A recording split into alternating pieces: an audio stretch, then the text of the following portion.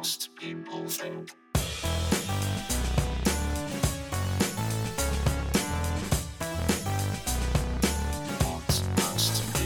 Hello and welcome to What Most People Think. Well, hello and welcome. How are you doing? Welcome to Look, I come back from Dublin and I never really got the accent while I was there. And I know that some of you be going, but Jeff, you're such a master of accents. It feels weird that you wouldn't get it. But I used to know the Dublin one. That's more like it. The banks of the Liffey. That's it. You just say the river name, the Liffey. Did you go down by the Liffey there, Buster?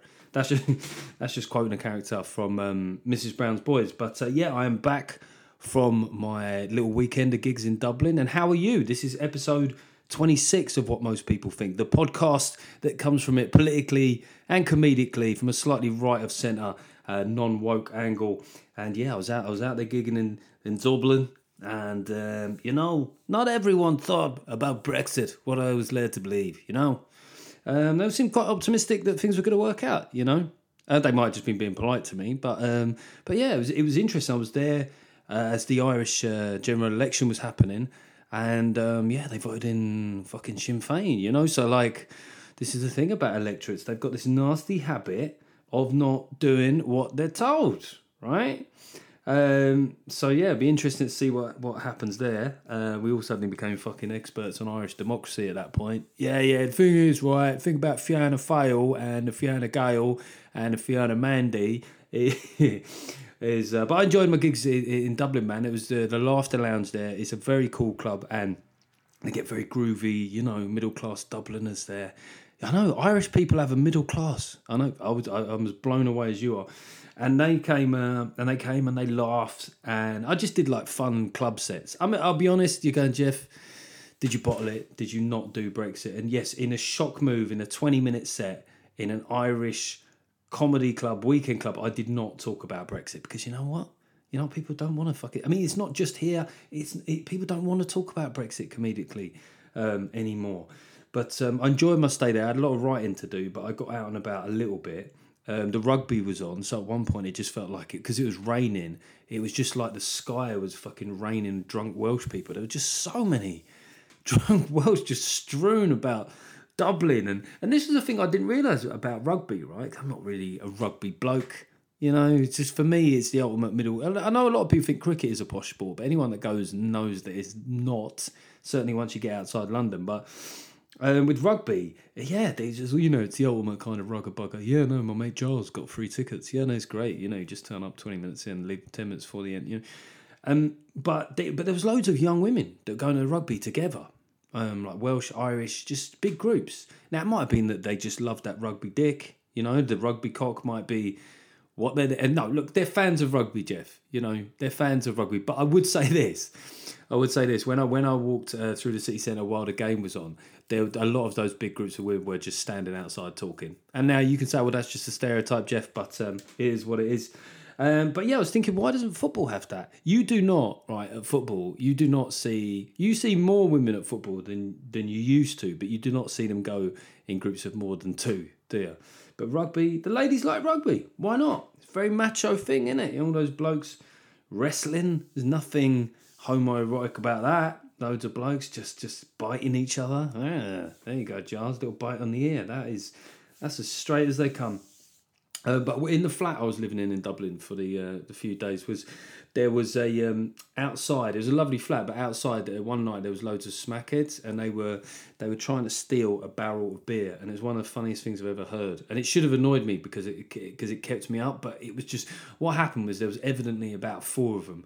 And they were sort of arguing over who would take it. Now, I'm going to say that as smackers, they wouldn't really have known what to do, like how to sell it on, you know what I mean? Or essentially launder the beer. But it kept going one way and then it kept coming back the other, and they were bickering. And I would say that, as far as smackheads and crackheads go, the best comedy smackhead accent is probably Irish.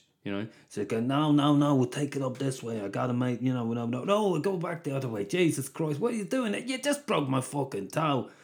So that was, yeah, it was a great place to be. And I got stuck there though. I got stuck in Dublin. with Storm Ciara, right, or Kara, whatever the fuck. Do you know what? My flight got cancelled, and Twitter being what it is, I just looked on and there was loads of people moaning about the spelling. Like, why can't people get the spelling right? It's the fucking. I'll tell you something, mate. I'm in a queue of people that ain't getting home. I don't give a fuck how you spell it. You know, oh God, it just annoys me so much. Why can't people get? It's less, not fewer. Fewer, not less. It's get a life, you cunts, is what it is. But whoa, that was a. Have I said cunt twice, 3 times now in the opening bit? That's it. I mean, I promised to swear less, but what I'm gonna do more. I'm gonna exchange 10 fucks for a cunt. That's what I'm gonna do in the scale. Is that the ratio? Is it 10 fucks for a cunt? Okay, let's get out of this swearing rabbit hole. But part of the reason I was stressed in Dublin was because I was coming back to record 8 out of 10 Cats, which I recorded on Monday. It went out Tuesday, and it was great fun. It's great fun. I've got this ongoing thing with some of my followers that are like, oh, he's selling out, man, by getting paid work. You're selling out by being on these shows. And I do understand that, there was a period where topical shows were punching on like Brexit voters and Tory voters all the time, but it's changing. It is changing. And there was one bit where I ended with a joke about, the idea that 5-year-olds should pick their own gender. Now, everyone laughed. No one shut me down. Got a round of applause. The production company didn't bottle it. They put it in the edit, right? Channel 4 didn't bottle it. They put it out. So all I would say to people is patience. You know what I mean? It is changing. It is changing. But I do get that people kind of are giving up on mainstream topical comedy because they felt that there was nothing coming back the other way. But it takes time, baby. It takes time. And trust me, there are a lot of commissioners, particularly weirdly since Brexit's happened, that really want to get more voices in. You know what I mean? So I've no doubt I will pave the way, and then there'll be someone coming who's really spiky as fuck. Do you know what I mean? But I'm just smiling. You know what I mean? I'm just trying to. I'm showing good manners, and then when I'm really in, I'll go fucking mental. The fuck you this week. So that was the thank you. The fuck you is for people at the check-in desk. So when the flight got cancelled, people at the Aer Lingus check-in desk were sort of having a go at the girls that were trying to rebook their flights. And one woman said, when will the wind stop? When will the wind stop? I thought, yeah, that's a lot. I mean, this girl seems bright, but she doesn't look like the Oracle of Wind. No one knows that. What a fucking entitled thing to say. When will the wind stop? And then there was another bloke that they were putting us in hotels overnight, and one of them was full, so they started using this other one called the Clayton, and he was trying to get an upgrade. Like, I mean, it's a 4-star hotel. He's going, yeah, is there anywhere else around? Is there a Hilton? Mate, there's a queue of 30 people behind you. Just shut the fuck up and take the win. But that I do think a thing about check-in. There is something that people queue for a while, and there's a certain kind of dick that will get to the front and think, well, I had to queue. I'm now going to take as long as I like. You ever see those people, where they just start asking all these questions when they're checking in for a flight? Okay, and where will I be sat? And how far into the flight will the meal be served? And when I get to Mauritius, where's the best place to go for hookers? Where's the best place? And what should I eat? And what should I and should I wipe my ass or should I use the bidet? Oh, fuck it, just get a life, mate. Anyway, let's get on with the subjects. First up, we're talking about the Oscars.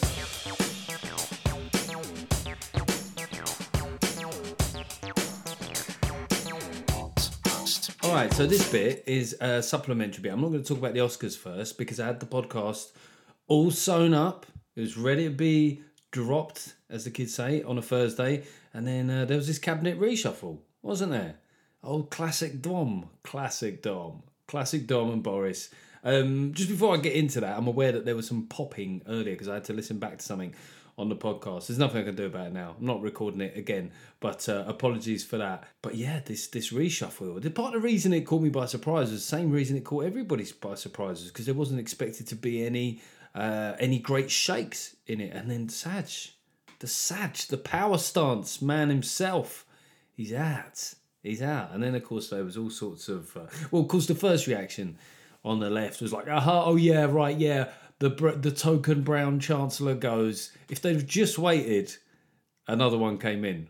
And then they were like, oh, yeah, but this is racism too. You're like, hang on, it can't be racism when a British Asian loses their job and when a British Asian gets that job. You don't really get to have it both ways. Do you notice how some on the left, right? Not all, but some, they totally suspend their rules on racial language when it comes to non-white conservatives.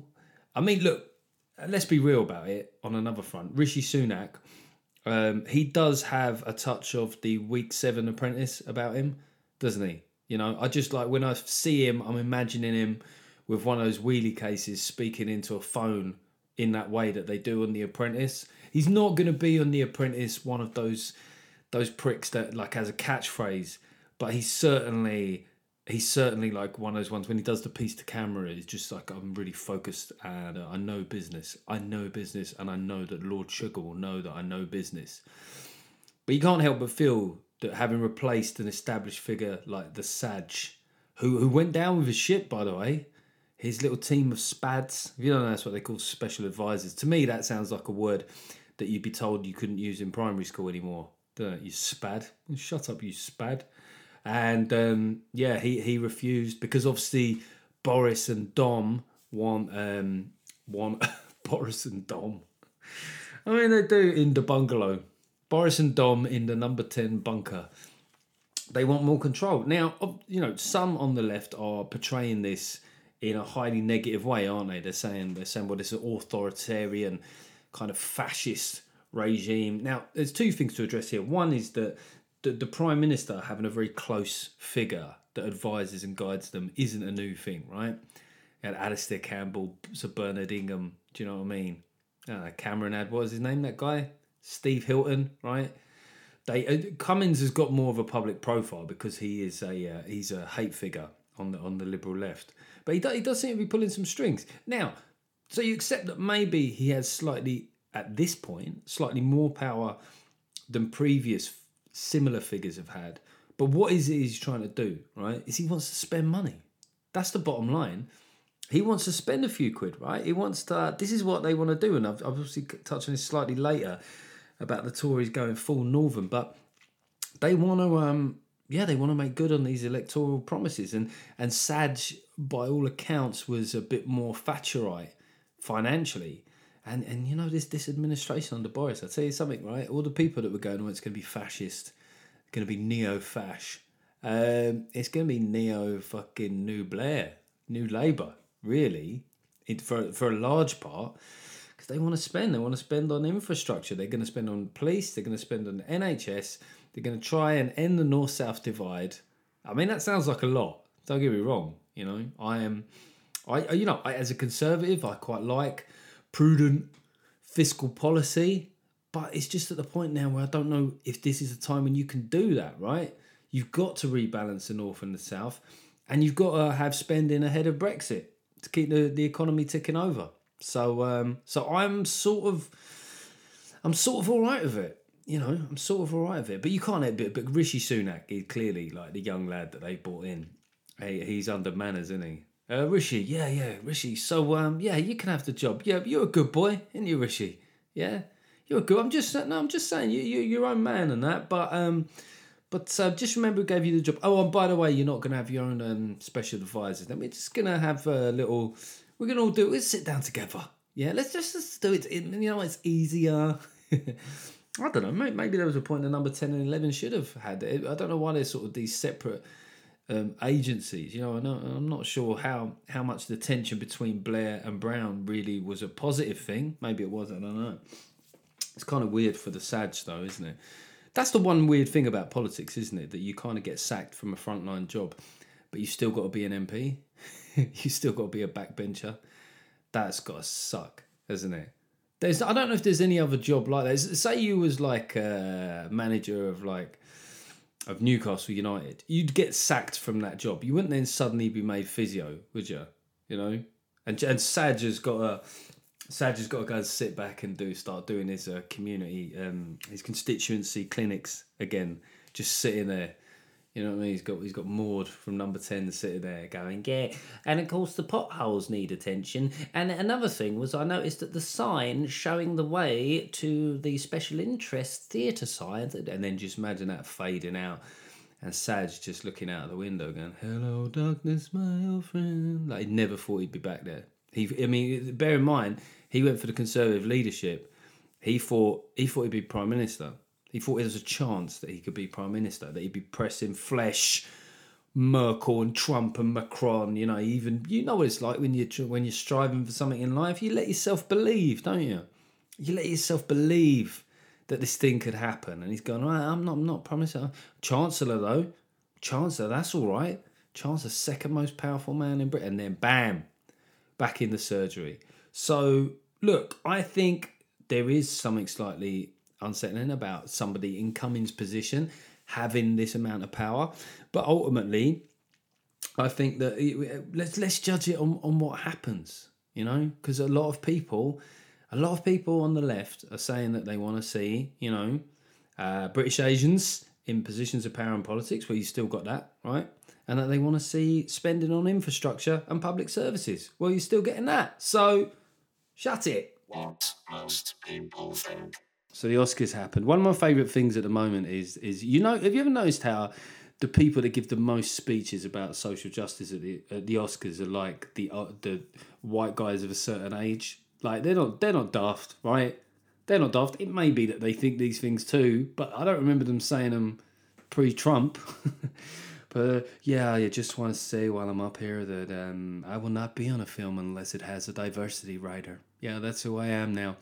Joaquin Phoenix, you know. I mean, the thing about Joaquin Phoenix is he admitted. I mean, he gave a good speech on it. You know, it seemed from the heart, but he is an actor, isn't he? Hey, it's not as if they couldn't fucking nail that. But he gives this speech about social justice and equality and privilege and stuff. But we all know up until very recently he was a nightmare to work with, and that's one of my problems with these things. It's like, yeah, why do the guys speaking so much about fairness and being kind and lovely, always the guys that you know for a fact are complete dicks to be around? You know what I mean? Same with Hugh Grant. You know, he's one of the most vocal kind of oppositions of establishment skullduggery, and yet the stories about that man.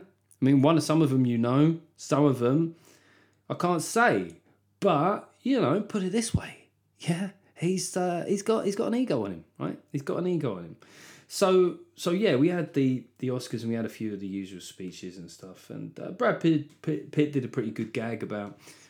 He did almost like a topical satirical gag about John Bolton. I did think it was weird though that they didn't have a host. You know, I mean, if there's ever a sign that we're living in a risk-averse age, is that they've gone without a host. I mean, it's like if you went to a wedding, right? And they went, we won't be having a best men's speech today. You go, okay, well, something's going on. No best man speech, right? Exactly how many of the bridesmaids has he slept with? Yeah, because that is so risk averse. We're not going to have a host. We saw Ricky Gervais making some good points. We thought we don't want those sort of good points at our show. And as I made the point, you know, on you know, political diversity at the Oscars, fine. They always want to step up and they always want to be anti-establishment, don't they? They always want to be these millionaires, just totally, you know, absolute rebels. And fine for them to be like that. As I was saying on Cats, it's like, it'd just be nice if one speech came from the other direction. You know what I mean? Someone just come up and went, you know what, things are all right. Let's be honest. Things are okay for most people. Things are all right, and you know, some of this trans stuff is getting, you know, a bit cloudy, man. You know, maybe young kids should have to wait a bit till they self-identify. And that would be like a reasonable view in line with most people. But can you imagine then if they cut to all the lovies sitting there then? Would they be clapping and wiping that tear away from their eye then? If you made a point about how corporation tax cuts can actually stimulate the economy, they'd be going, oh my God, thank you for the words. Thank you for the words, Jeff. Thank you. And it is weird how it's actors, like there's so many, they've got amazing lives, right? They've got amazing lives, but they're also the most worried about the world ending, which I think stands to reason, because like you just don't want it to stop. You know what I mean? Like with someone, a normal person with climate change, you're like, you know, with them it's like, okay, we have 2 weeks to save the planet, guys. We have to make changes. With most people, you're going, all right, if it's going to be that, fuck it. Do you know what? I am very tired a lot of the time, and I do have, you know, I have debts racking up. I just, fuck it. Let's just go. Let's just end it. Let's bring it in early. And, you know, it's just slightly strange to me that they feel the need to even make political points at awards ceremonies, because no other job does that. I mean, there's no specific sort of Venn diagram between the skills to be an actor and to be, engaged with politics. A lot of people will be right now going, says the comedian who's been on Question Time 4 times, which is a very fair point. But, if there was a committee, if I ever won an award, I did win an award. There you go. But I wasn't there that night because I was, I'm not going to suck the mainstream. No, I was doing a well-paid gig. But, I've hosted loads of award ceremonies. I hosted the West Midlands telesales dinner the other night, right? And they just got their John Lewis vouchers and they sat the fuck down, right? That's all that was needed. You don't you don't get Ken from accounts going telling us why he's not talking to white people about race anymore, do you? They just get on with it. Just get on with it. And they had a full vegan menu. And I was thinking, right, The Irishman is the cast of it were notoriously really old. You know what I mean? I don't know if you've seen The Irishman, but it's a brilliant film. It's funny, it's funny thing all these people just talking about stale, pale and male, old white guys. I wonder if they've seen the film because it is fantastic and it's one of the first gangster films I've ever seen that in no way glamorises it, but it's just the most honest portrayal of what it must have been like to get in that world and stay in that world. And, look, I'm the kind of bloke that likes that sort of stuff, I grant you, but, yeah, they're all old now. They're all old. And, I don't, men in their 80s, I don't know how they felt, getting served sweet potato tempura. Imagine that. I could just imagine, like, Robert De Niro's face just looking at it. Right now, I can't do an impression of that, so you just got to imagine his, what the fuck is this face? Just and Joe Pesci just throwing his napkin down and reaching for his piece of meat, obviously. And there was a funny thing with the Irishman was the CGI that they did in that film. A lot of it was about making their faces look younger, and they did a really cracking job on the faces. But for some reason, they didn't do anything with the bodies. So there's one particular scene, and it's not a spoiler alert, but with De Niro, where he gives a kick into this lad in the curb, and he just looks like an old man. He looks like the age that he is. He looks like your granddad trying to wipe dog shit off his shoes. He just he just looks like he's really struggling with it. You just go, did no one think about this? Like, just at least give the man like some deep heat on the knees or some Voltarol or something. But it's a funny scene. But I'm just saying, like for the average person, I don't know what it is. Maybe it's the changes in politics over the last few years. But some of their bullshit just seems a bit stale now. Like when they talk about bravery, right? Do you want to talk about bravery? My friend Catherine Ryan fucking dealing with that idiot slow tie at the NME Awards. That was fucking brave. Do you know what I mean? Standing up there and just managing a situation in real time.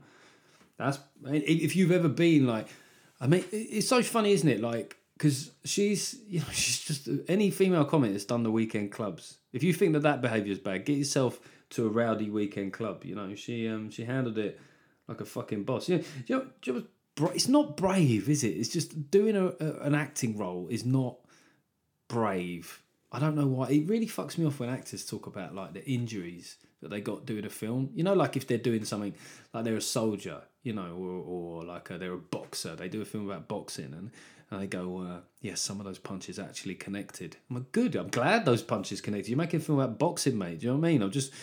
I'm fucking, some of those stunts there, I actually sprained my ankle. Oh, well done, Tom Cruise. Yeah. Fucking, it must be weird after a while doing these action films where they must start to think that they are that guy. Because, Robert De Niro is a good example. He's very convincing as a tough guy. I would lay money that he's actually shit at fighting. That would be the shock, wouldn't it? You find out he's never actually punched someone in the face. Like there's a lot. It must be weird when you see yourself on a big screen just kicking ass to music, but then you know what you really are. Then you just sort of like the following morning you're struggling to get out of bed. In the morning. But look, this is the thing about the Oscars. I think for whatever reason, it seems way more out of touch than it ever has. And, I think that was brought home with Jane Fonda, who talked about the sacrifices she was making with her sustainable diamonds. Sustainable diamonds. Give it a rest.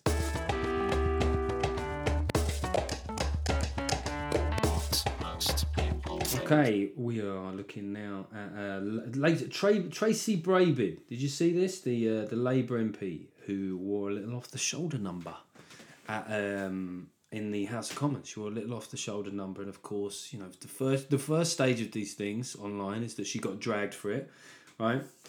And people said that she looked like she'd been out on the piss. One bloke even tweeted that she looked like she'd just been banged over a wheelie bin, which she quoted, and fair play to her for doing that. And first things to say is I think she handled her business nicely in this situation. But what kind of pissed me off afterwards was like you then got the Liberal line on it, which was people going, what does it matter?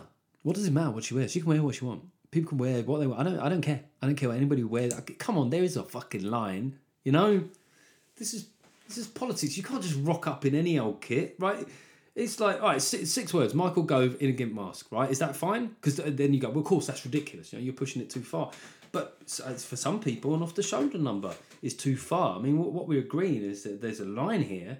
The question is, who gets to set it, right? I thought it was a little bit evening for the House of Commons. That's what I thought. I'm not angry about it. I'm not judging her. I just looked, the moment I saw the photo, I was like, oh, hello. There's a bit of shoulder, right? Are shoulders even sexy though? They don't get much. I mean, as I say that, I bet you any money there's a website, isn't there, for the shoulders? I mean well, I feel sorry for her on social media. There's just perverts everywhere, and she would have definitely found some people that, shall we say, appreciated her shoulders. I had my first Instagram message the other day asking me for used socks. So I mean, like I can afford to give away socks. I'm a busy man and I've got hot feet, right? If I fucking use socks, send me some socks, okay? I'll wear them for a while. I'll get good use out of them. Then you can have them back, and everyone wins in that deal. But as I was saying, like you know, I was saying to Catherine on 8 out of 10 Cats, right? Was that, do I keep mentioning that I was on 8 out of 10 Cats? I was on 8 out of 10 Cats, but these women do get the positives as well. Like if you turn up at a party looking stunning, like people go, oh, you look stunning, darling, you look stunning. You just be told the whole evening how beautiful you look, right? And as a bloke, you get, don't you look smart? Don't you look smart? Now, even Brad Pitt, when he looks his very best, would still get, you look smart. And I mean, admittedly, the women will be trying to lick him when they say that. You look smart. You look smart, Brad. But, you know, so I'm just saying with the whole beauty thing, women's beauty is revered more, it's focused on more, but the rewards are there. But on the other hand, I suppose, you know, then that means that once you've had that compliment, right, you want to keep getting the compliments. So women have to think more about what they're going to wear. You know, me going on TV, I'm like, right, which shade polo shirt shall I wear tonight? Very tricky. Very tricky. I think I've only had 3 hairstyles in my life. And this one I've got now, I'll probably take to the grave. I'll probably die with this hair. Unless the hair recedes even more, in which case I'll shave it, and that's that. That's 4 and out. 4 hairstyles in a lifetime. Just 4. If you had like 6, you're officially a dandy. Do you know what I mean? You're vain as a man. 6 hairstyles in a lifetime. I mean, David Beckham will have had about like 9. I mean, that's just off the fucking chart. Narcissistic. It's a strange phenomenon with blokes, isn't it? We just don't change the look that much over time. And then, of course, you know, being the well-being as it is, a lot of people. So ASOS or whatever, or Boohoo, whatever these fucking sites are. So yeah, a lot of people were seeing it and going, oh, that's a nice dress. I might get that dress. And I was thinking, I wonder if that happened with other political moments. Like, you know, Winston Churchill, when he gave his speech, so we will fight them on the beaches. Some people go, oh, beaches, yeah, we should book a holiday, actually. Yeah, we haven't had one for a while. Let's go down to Margate. Just quickly on the Labour leadership contest. So they had their first live leadership debate last night. And you know how important it was? Do you know how important it was? I didn't fucking watch it. It's my job to know about these things. It is so irrelevant, the Labour leadership contest, because with everything that happens, you just realise that they're not going to be in power for ages. It doesn't really matter. What they're basically electing, who's going to babysit the Labour Party for 5 years? It's like, it's really hard to get involved in it because it's a bit like, you know whoever wins it, they're not going to go on so much. So it's a bit like watching The Voice, isn't it? There's a part in it where you, like early on, where you go, wow, there's some really, oh, it doesn't fucking matter. Oh yeah, like no one is going to achieve anything out of this. But Keir Starmer, he remains the front runner. He did a little video of himself. Right, and it was with like school kids, you know. So given that one of the big criticisms of the sort of spread of Labour leadership candidates is that they all seem a bit like teachers. Don't go into a school, mate. Don't go into school and sit there like you're auditioning for the head of year 4 because you got that job. I don't, Prime Minister. No, I'm not. Am I missing something with Keir Starmer? He is not charismatic on any level. Smart guy, smart, clever. It's just like a Diet Blair, you know. But at the moment, obviously, he's trying to reach out to the Corbynistas. So there was a thing yesterday. He had loads of pledges, and essentially, it was almost like I pledged to go in with more or less the same manifesto that saw us get our fucking asses handed to us a few weeks ago. Now, I know that over time he'll shilly and he's shally and he'll just, he's not daft, right? He'll go, well, you know, we just continually saw that wasn't polling well, so I don't think, because the thing is, Boris is moving into sort of centre territory, right? So northern now as well. So northern. At some point, the Tories are going to hit peak northern, aren't they? They're just going to PMQs. Boris is going to stand and go, good afternoon, everybody. And it'll be like he's channeling the spirit of Geoffrey Boycott. Just going to give you an update on HS2. Trouble at Mill. Aye. And Priti Patel, she's going to have a word. And then Sajid Javid. So he's going to sound like Boycott then, commentating on a cricket. And Sajid Javid coming in at 3. But yeah, but it's not a surprise. Like, I mean, I know a lot of people, a lot of Conservatives were put off by this talk of the mansion tax and the fact that HS2 is going ahead, but they've got to deliver something soon. This first year is when the people that lent, in inverted commas, the Conservatives their vote, will make their judgments about whether or not that was a bad decision, right? And I think that Cummings and Johnson are shrewd enough to know that, because if it goes 2 years, the narrative that they've been betrayed will build up. So strap yourselves in, Tories. Is that, because the thing is that they can bank on the fact that you will never vote Labour, but they can also bank on the fact that they might not hold on to what they've got, right? So they've got to deliver. And I was thinking about Lisa Nandy, right? Or were you, Jeff? Hey, come on. I was thinking about Lisa Nandy, and I think she's good. I do think she's good. I think that, you know, a lot of them are pitching for the membership at the moment, so they're saying the usual shit about fucking gender identity and stuff that they have to. But I wonder if this might be a good one for Nandy to lose, you know? Just let Keir in, let him babysit, do you know what I mean? He's the rebound guy, and then in the long run, I think that they probably need to go with a bit of Nandy. Bit of Nando's. Nandios. Yeah, there's nothing there.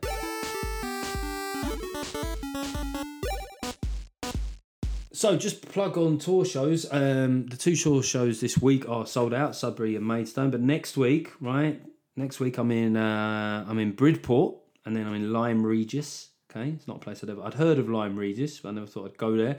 And then on Sunday we're in Colchester, and I'm looking forward to. I've been to Colchester before, and there was a nice gig. It's selling well. Lyme Regis, we could do with more people in the room. It's only 10 miles away from Bridport, so I'm really challenging the audience that I have in that part of the world to show up. But it's getting there. It's getting there. Bridport is looking well sold, and like I say, Colchester too. But Lyme Regis is also, it's starting to move. So I'm looking forward to seeing as many people there as possible. How fucking far West Country are we talking? Like Bridport and Lyme Regis. Am I gonna have to slow it down a bit, take out all the long words? Am I? Hey, you fucking yokels. All right, my lover. Welcome to Jeff Norcott. Taking liberties. I bet you've been taking liberties, ain't you, with members of your family. There you go. There's the incest gag. That's my job. It's what I'm paid to do. What most people think. Philip Schofield. Let's talk about Philip Schofield. Let's talk honestly about Philip Schofield. Because I have to say, right, you know, this week, it's been a very strange experience. Because obviously I talk about things, TV types and all that. And everyone's kind of like, they're not saying the things in public that they're saying in private, right? So first up, my heart goes out to him, coming out as a gay man. You know, I came out as a conservative in the public eye. And, you know, in many ways that was harder. I don't remember anyone calling me brave, but whatever.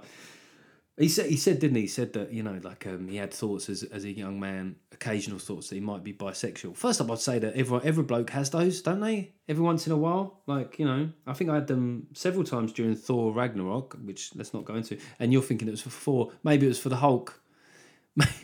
Maybe it was for the Hulk. Or maybe I'd like to go to sleep in those big, strong arms. Maybe that's for another podcast, right? But I would say this, right? People go like, it's like the Tracy Brabin thing. People want to seem above it all, don't they? They go, well, you know, it's I don't care. I don't care what he does in his private life. I don't care. Well, I sort of do care a bit. It's just don't try and act all fucking above it all. Yeah, I don't care. I don't care. Do you know what I mean? If Attenborough came out as gay, I'd be like, so what? Tell me some more about sea lions. I do care, right? Because he's a celebrity. That's the point of celebrities, is that I'm disproportionately interested in the shit that they do in their own lives, right? That's what celebrity is, isn't it? You know, so I do care. Is it, you know, do I disapprove of him liking dick, right? No, of course I don't. Do I want to know if he's banging Gok Wan? Well, yeah. Yeah, I do want to know that. Come on. I mean, it's just ridiculous. It is ridiculous the way that there's a sort of reverence for gay celebrities that's just almost patronising. Do you know what I mean? Like there's this special protected species. No one gives a fuck, right? No one gives a fuck. And was it brave of him? Well, it would have been brave if there was any jeopardy of him losing his job for being gay, and there fucking wasn't. You know what I mean? Imagine in 2020, Philip Schofield comes out as gay, and then ITV go, following the revelations about Mr. Schofield's sexual predilections, we have fired him and brought in someone much straighter. It's not fucking happening, is it? It's not happening. And then fucking Eamon. I mean, it would be better if he'd have said this, because obviously he's had these rumours about him that he's a nightmare to work with and stuff like that. And it'd have been better if this didn't come off the back of that, because it might be that they're coincidental. But for most people, what most people think is that, it's quite a coincidence. It's quite a coincidence. I didn't mind Eamon Holmes' comments, right? Because he got stick, didn't he? Because he made a couple of so-called crass comments about being in a hot tub with a Holly Willoughby and wanting his job. And I thought, no, come on, man, that's what old blokes are. That's what old blokes are there for, isn't it? Like to make a comment that breaks the tension. You know, slightly. He didn't say any. Like, this is what bugs me about these things. Is everyone at the time was clearly like, "Oh God, Eamon." Yeah, he just rolled their eyes in an indulgent way, and that should have been the end of it. You know, but of course, journalists are fucking lazy and be like, "Twitter erupts." Twitter's always erupting. Twitter is a fucking social media volcano that will just be erupting till the end of time. Imagine that. Do you ever think about Twitter, right? Because obviously we've got an ongoing historical record now of everything that we said. And that one day, historians will look back and I think that they'll conclude that we all had amazing lives because we had so much time to discuss pronouns and being offended by stuff. They'll go, well, Jesus, they must have had so much leisure time. Look at how often these pricks spend arguing with each other, right?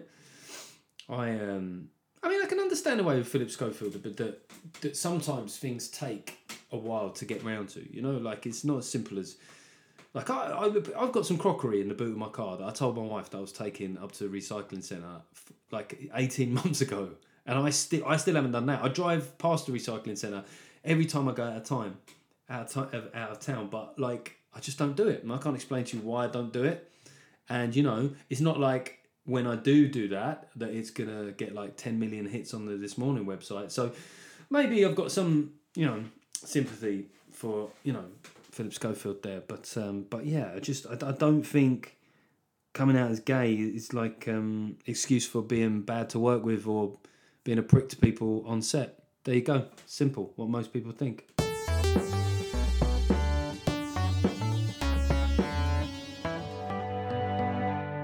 Fairly rattling through this show here. What, am I not saying much? Am I speaking really fast?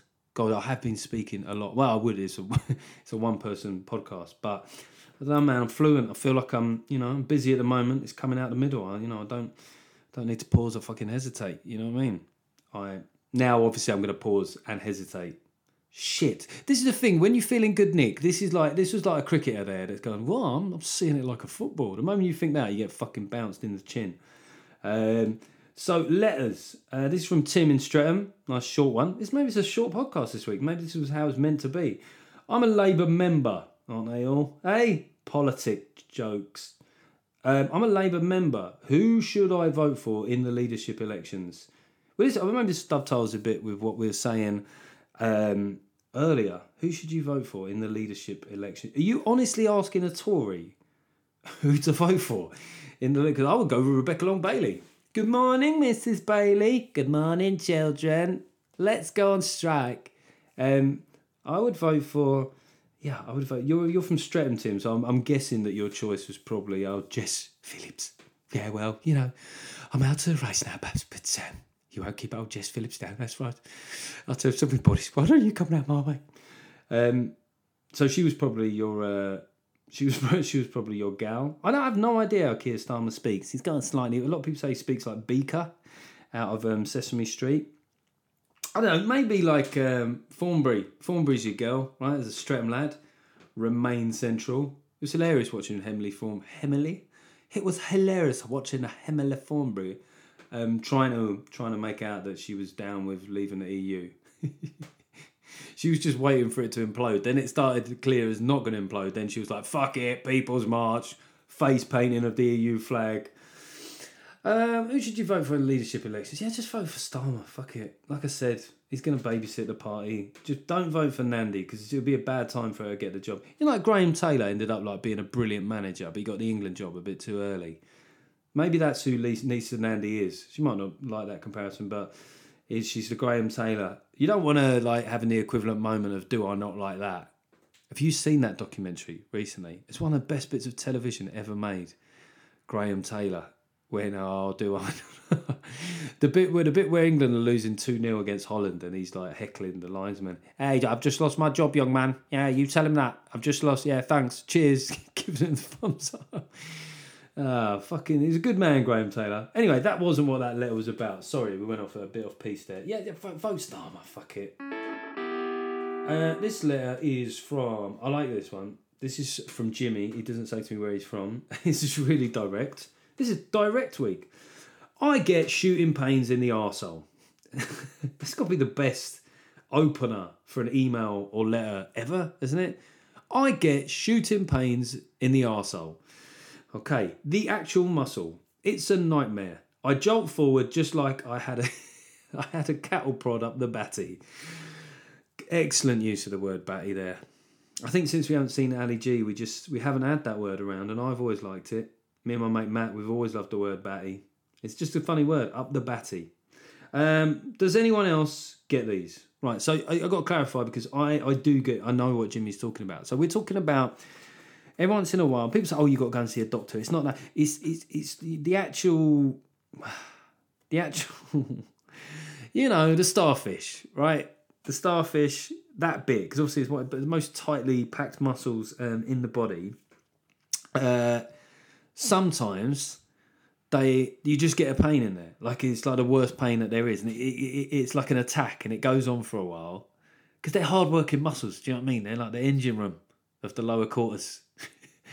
Like the tongue and the arse. They put in a shift, don't they, the arse? And the arse doesn't always know what's coming down the train, does it? Sometimes like, whoa, fuck it. Anyway, sorry, look, this is getting incredibly scatological. The point is that, yeah, I get them. And I had them once during a job interview, and it literally looked like I was thrusting my pelvis. It was almost like, those great bits of physical comedy that Jim Carrey does where something else is controlling him, like in Liar Liar or something like that, or in The Mask. It looked like that, and I was just like thrusting my... Anyway, bottom line, I didn't get a job at McDonald's, but it is strange. I hope not like so many other things that it's not one of those things that gets worse over time. That even as I said it, you're going, yeah, it's obviously going to get worse every time. Everything gets worse over time. But the shooting pains in the arsehole. Yeah, it's a good point maybe to mention the podcast. How you write in is whatmostpeoplethink.uk@gmail.com. Let's maybe start a community. Do you know what I mean? Let's start maybe I could become like one of those actors. I could go to the Oscars and I could just say, tonight I don't want to speak about my success. I want to speak about the silent suffering of the shooting pains in the arse, or Spitter. The organization that I started with Jane Fonda, who pawned one of her sustainable diamonds. We have raised nearly £7,000 for shooting pain in the asshole research, and it turns out there's nothing you can do about it. It's just raising awareness, sometimes if somebody is seeming like they're trying to dry hump your leg, they may be having an attack. So just stab them in the ass with an EpiPen. Won't do anything, but it will distract. From anyway, that was a strange. Yeah, but just so you're not alone, Jimmy. You are not alone. That'll be our song, won't it? We'll get everybody, get loads of celebrities to just desperate celebrities that have got albums coming out to do like a charity song for Spitter. Shooting pains in the arse. Get Bob Geldof on board. Just tell him, but he'll be like, right, fucking send some fucking money. All right, there are people all around the world who are just getting pains in the jacksie. So just send your fucking money right now.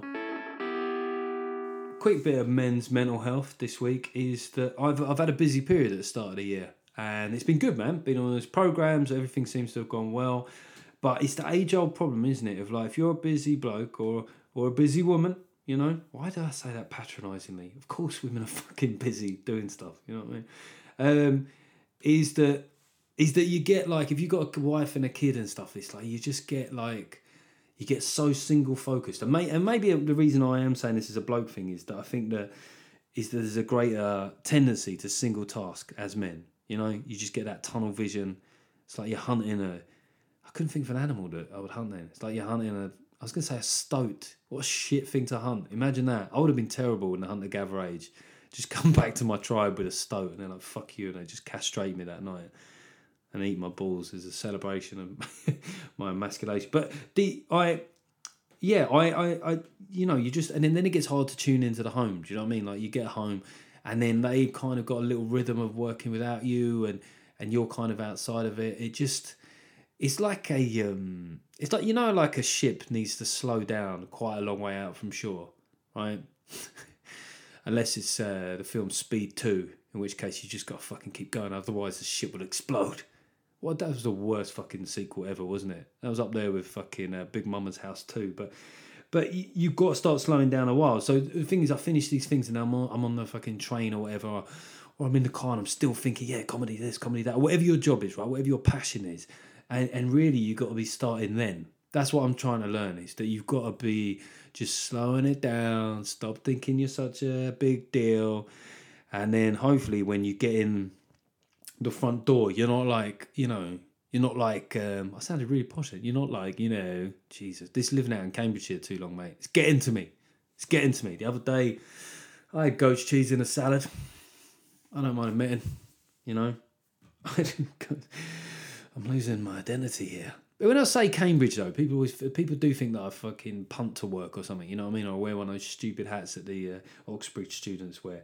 I live, I'm not going to tell you where I live, but, you know, we've got our issues. There was some graffiti 2 years ago in the town centre, still spoken of.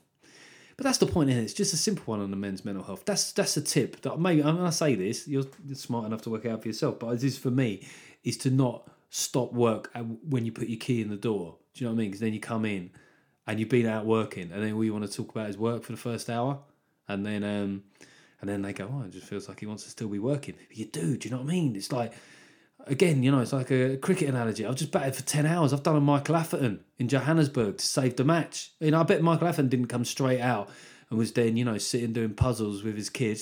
Yeah?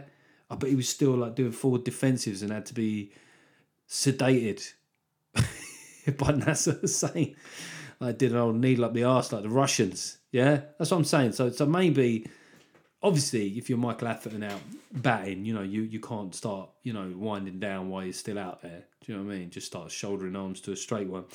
But certainly on the way home, that's the time to start getting your head back in the game. There you go. Men's mental health. Sorted. Okay, that is pretty much the end of the podcast. As ever, I will be reading out two of the most recent reviews, or a recent review if there are any. So this is drama, because I haven't actually checked for a while to see if there's been any new reviews. And let's have a look.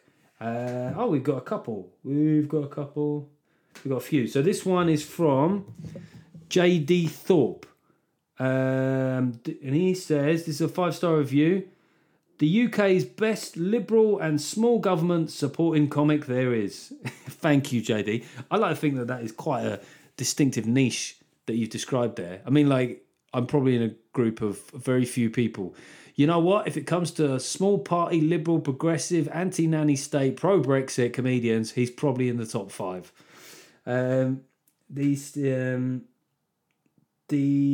from JWHI22. He just says, enjoy the podcast. Hope your tour goes well. Well, what have you heard? I'm in paranoid mood today. What do you mean hope tour goes well? Was it going to go badly? What are you going to do? You're gonna bomb my fucking tour. And then the third one, because there was only 3, so let's read them all out. From Steve Maud's. Maudsy! That's your nickname, isn't it, Steve? Hey, Maudsy! He always turns up late for the stag do. Oh, fucking hell, boy. I went out last night. You went Maudsy? You're a fucking nightmare, mate. We've had this plan for weeks. I know, mate. I went for a ruby, though. You know how the cobra is. It's light on the stomach, you know. I had a little amaretto before I knew it. I was in prison. No, he was in prison. No, Prism. No, I thought he said prison. No, Prism, the nightclub. Oh, right, yeah. Did you pull? I'm a fucking married man. I wouldn't tell if I did. So you didn't pull then? No, I didn't. So Steve says, I only heard about Jeff recently, having been convinced for quite a while now that Andrew Lawrence was the only right-leading comedian in the industry. He's entertaining. His impressions are terrible. Fuck off, Malty. You're out of order, Malty. You're off the WhatsApp group. And at least offers a viewpoint for the Leavers or someone who voted Remain. Well, thank you, Maudsley. Obviously, Andrew Lawrence is out there. There's other guys, there's a little gang of us. Andrew Doyle, Leo Kirst, Constantine Kissin, there's Alistair Williams. I'm still waiting for the female right-of-centre comic. I think that is the next, because we're all about the diversity these days, aren't we, guys? Well, let's have diversity of opinions.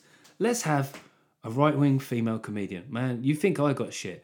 There'll be all the lefties going, I just don't understand how a woman could be right wing. That's a bit sexist, isn't it? I'm not stereotypical of women. I just don't get how, a woman, could be, a caring, nice, sensitive, nurturing woman could be right wing. Oh, what, because all right wingers are evil and all women are nice? Shut up. What most people think.